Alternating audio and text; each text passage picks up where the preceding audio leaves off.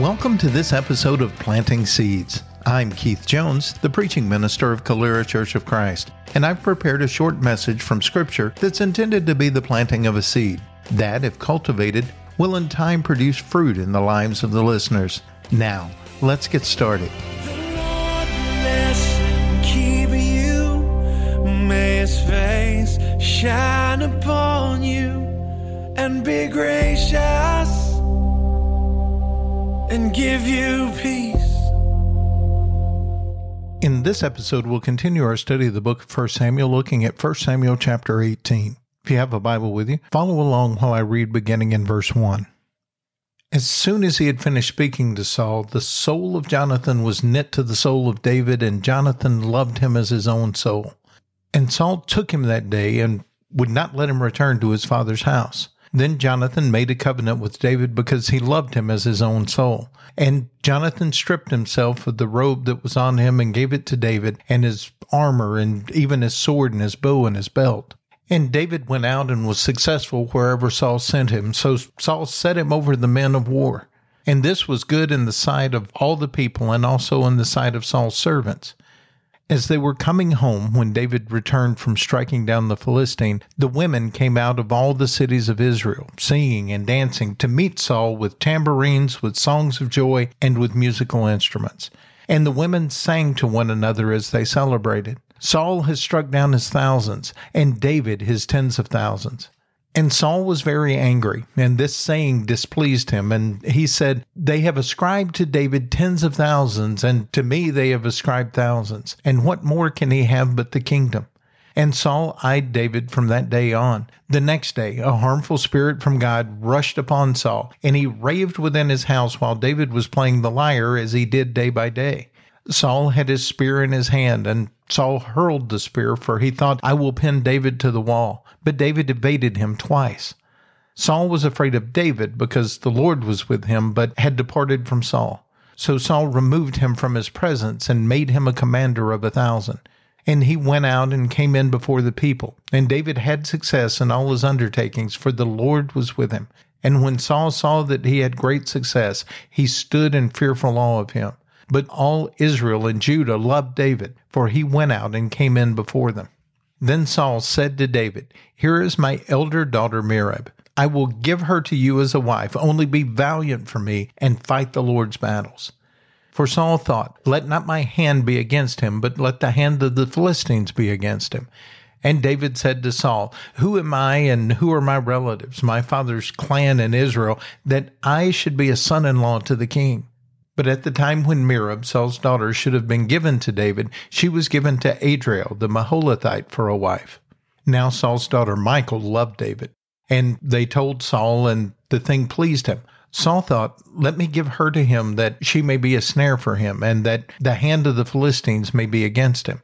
Therefore Saul said to David a second time, "You shall now be my son-in-law." And Saul commanded his servants, "Speak to David in private and say, 'Behold, the king has delight in you, and all his servants love you. Now then, become the king's son-in-law.'" And Saul's servants spoke those words in the ears of David. And David said, "Does it seem to you a little thing to become the king's son-in-law, since I am a poor man and have no reputation?" And the servants of Saul told him, "Thus and so did David speak."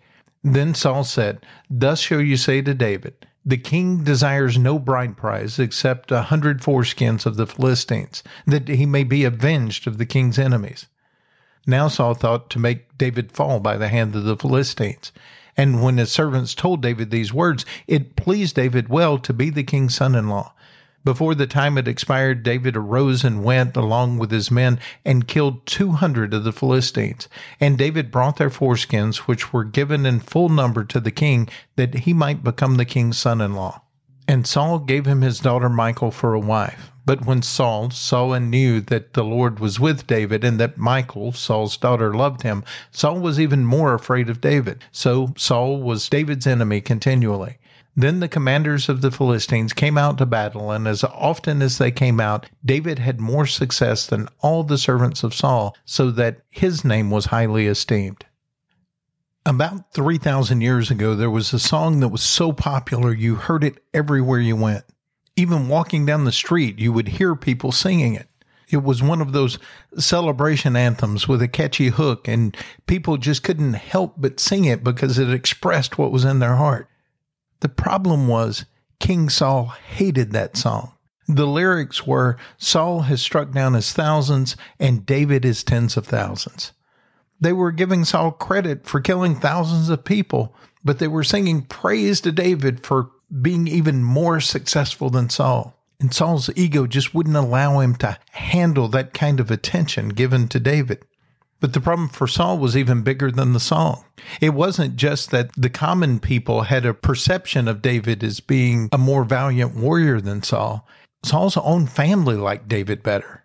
We read about David and Jonathan and the connection that they had. They were so close. They were best friends. They loved each other as they loved their own soul. Michal was in love with David and has a chance to marry him. And as Saul sees these things playing out, he gets more and more jealous of David. He banishes him from the house, won't let him return, and begins to be an enemy of David, who's actually his top general, his top commander. This jealousy and ego and pride are going to get in Saul's way, and they're going to lead to his downfall. And throughout the rest of this book, we'll have more opportunities to talk about Saul's jealousy and his own self-destruction. But here there's a concept that comes out in the first few verses and plays out through this chapter and throughout the history of God's work in mankind that I think is important to look at. And it's this idea of covenant. We're told that Jonathan and David made a covenant with one another. And a covenant is an agreement that brings about a relationship of commitment between two people, or very often in the Bible, a relationship of commitment between God and his people. This is an alliance that's made, a pledge that is made to one another. These covenants were very often sealed with an oath or a gift. That's why we see Jonathan taking off his own armor and giving it to David to use in battle. They had sworn allegiance to each other because of the love they had for one another. We see examples of covenants all throughout Scripture. One of the most significant is the covenant that God made with Abraham, that through the offspring of Abraham, all the nations of the world would be blessed. And we come to understand that as being fulfilled in Jesus of Nazareth being of the lineage of Abraham, and that seed of Abraham ends up blessing the entire world. And it's through that seed that God makes a new covenant with all of mankind. He invites us to a relationship of commitment. He pledges allegiance to us and to what is in our best interest. And he asks us to pledge our lives to him through faith. The gift that God gave us as a token of his commitment to this pledge is in John 3:16. For God so loved the world that he gave his only Son, that whoever believes in him should not perish, but have eternal life. God entered into a covenant with mankind and said, here is how you can know how serious I am about this. I'm willing to give my Son as a show of my commitment to you. In return, he does ask for a pledge from us. 1 Peter chapter 3, verse 21 says, baptism, which corresponds to this, now saves you, not as a removal of dirt from the body, but as an appeal to God for a good conscience through the resurrection of Jesus Christ. In my translation, it says appeal there. Other translations say pledge, this pledge that we make to God with a clear conscience, with no ulterior motives, that we're surrendering to him and his will. The Apostle Paul in Romans and Colossians and other places describes our baptism as a death, burial, and resurrection. It's a funeral service for the old person, and it's a raising up of a brand new creation, one that God creates for his purposes. And in our commitment to follow Jesus as Lord, what we're saying is that because God has given us such a great gift in Jesus, we pledge our allegiance to him, and we're willing to be faithful to that covenant. We will trust what God tells us so much that we'll act on those things. We'll live the kind of life he's called us to. In that, God is able to work in us and through us to bring about his purposes. I think far too often we're tempted to see Christianity as a very transactional experience, that we do some of the things that God wants us to do, and then he owes us something in return. But that is not the sense of this covenant that he's made with us. It's a relationship of commitment. It's one where we're connected to each other intimately, but it's out of love and trust that we end up doing the things that God wants us to do, not out of sheer force of will. It's our faith and God's faithfulness to that covenant that He's made us that should inspire, motivate, and direct us in our actions and thoughts so that all that we do for the glory of God. In our current society, that idea can be a little overwhelming, that we would surrender our will to a higher power. And in doing so, letting God make the decisions about how our life's going to be lived. We tend to value our independence and our freedom to do what we want. We want to dictate our actions and just have God take care of the consequences. But God has called us to surrender in this covenant that He's made with us. And He promises us that in doing so, we'll find joy. So many people I meet today are tired and pressed and lonely and frustrated by their circumstances. They're going through life feeling like they're beating their head against a wall and not having any success in life. And very often, those are the same people that have been unwilling to surrender their will to God's. They've been unwilling to come to God with a clear conscience, with no ulterior motive, but just to serve Him because He's God. But when we do finally trust God enough to surrender, to live in this covenant that He's made with us, we will find joy, and we'll find it in a variety of areas. One is in living a power-filled life. There's nothing worse than feeling weak or unable to accomplish anything. It's maddening to think that nothing you can do can make a positive difference in your life. But we typically feel that way when we're relying on our own power and not trusting the power of God. Here in this story, in verse 14, it says, "And David had success in all of his undertakings, for the Lord was with him. And when Saul saw that he had great success, he stood in fearful awe of him." As jealous as Saul was of David, he couldn't help but be in awe of David as he saw the way the Lord was working in his life, the power that it was at his disposal. We don't have to be overcome by our circumstances or by this world. We have access to power. When we're in a covenant with God, He's right there with us, fighting the battles, giving us the victory. 2 Corinthians chapter 10, verse 4 says, "For the weapons of our warfare are not of the flesh, but have divine power to destroy strongholds." In the midst of that discussion, the Apostle Paul is talking about how Satan can get a foothold into our lives and his influence can spread and cause a lot of havoc in our lives.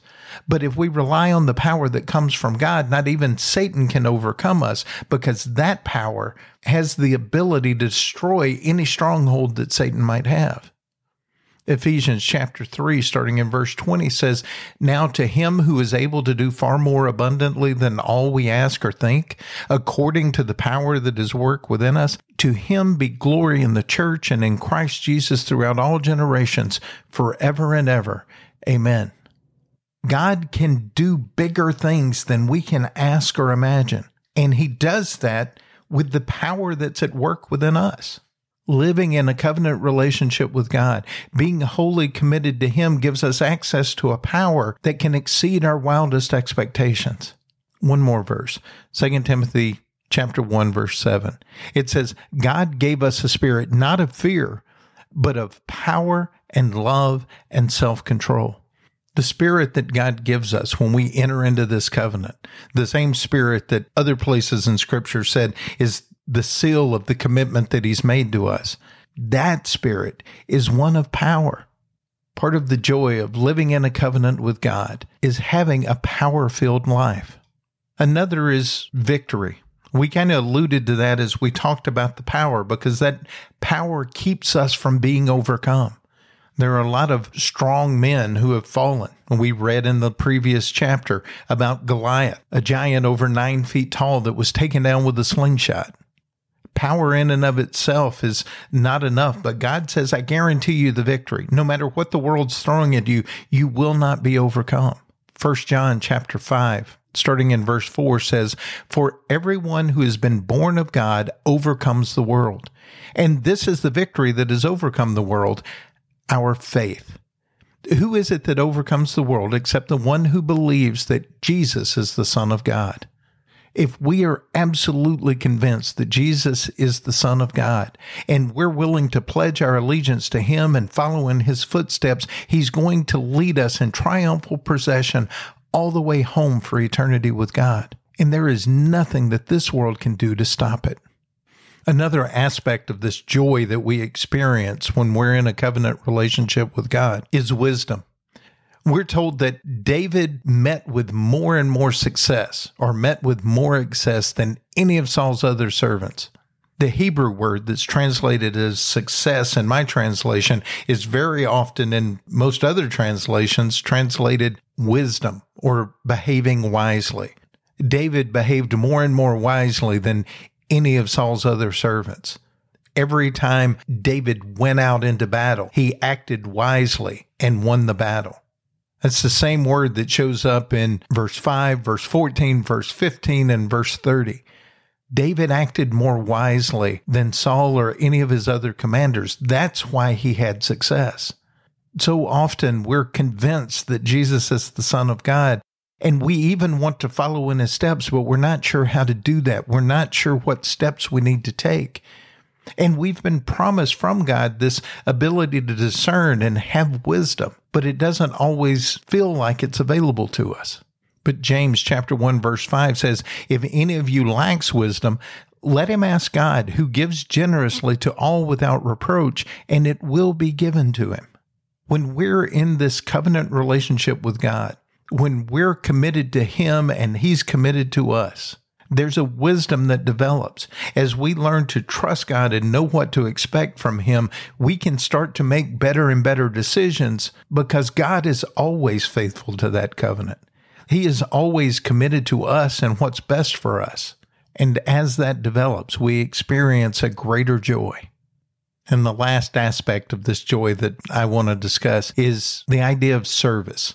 And that can be a little difficult for us to wrap our heads around because we often equate doing things for other people as a drudgery, a burden, something that gets in our way and takes up our time from being able to do the things we want to do. But when we're in a covenant with God, when we've developed that intimate relationship that makes us committed to him, we're continually wanting to do the things that please him and bring honor and glory to him because we care so deeply about him. And it becomes a pleasure to serve him. In this story, in verse 26, we're told that when the servants of Saul told him what he could do to please the king, it made him happy, and he was willing now to be the son-in-law of Saul. David is approached by Saul twice about marrying one of his daughters, but he couldn't find pleasure in that until he found some way to serve the one who was making that opportunity possible. And certainly because of Saul's evil spirit, there's not an exact parallel, but in some ways, David becomes an example of how we should respond to Jesus. Because he is our king, anytime we have an opportunity to serve him, it should make us happy. It should be pleasing to us. Not because we're going out there and needing to earn something, but because we can't be fully satisfied with the gift we've been given until it impacts us enough to want to show gratitude for it and causes us to want to honor the one who gave it to us and let all the world know about it. Romans chapter 14, starting in verse 17, says, "The kingdom of God is a matter of righteousness and peace and joy in the Holy Spirit. Whoever thus serves Christ is acceptable to God and approved by men." Experiencing the reign of God in our hearts and lives is a matter of righteousness and peace and joy. And as we do that, God is pleased with us, and so are other people. In Matthew chapter 25, Jesus is describing a final judgment scene. And there are a group of people who come to Jesus and are praised by Jesus for serving him so diligently. He told them that they visited him in prison, they clothed him when he was naked, they visited him when he was sick, they fed him when he was hungry. And they said, "Lord, we don't remember doing any of those things." And in verse 40, he says, "And the king will answer them, 'Truly I say to you, as you did it to one of the least of these, my brothers, you did it to me.'" We have this opportunity to seek out the weak, the marginalized, the people who have obstacles in their way to feeling accepted and loved by Jesus, and showing them the love of God by serving them and caring about them and letting them see that God wants to be in a covenant relationship with them as well. God's given us the power to do that. He's promised us that we'll be successful. And He will develop in us the wisdom to be able to know the best ways to do that when we fully surrender to the covenant He's made with us. Thank you for listening. You can find more of these messages on our website, CaleraChurchOfChrist.org, or subscribe to the podcast on your favorite podcast app. You can also like us on Facebook and follow us on Twitter.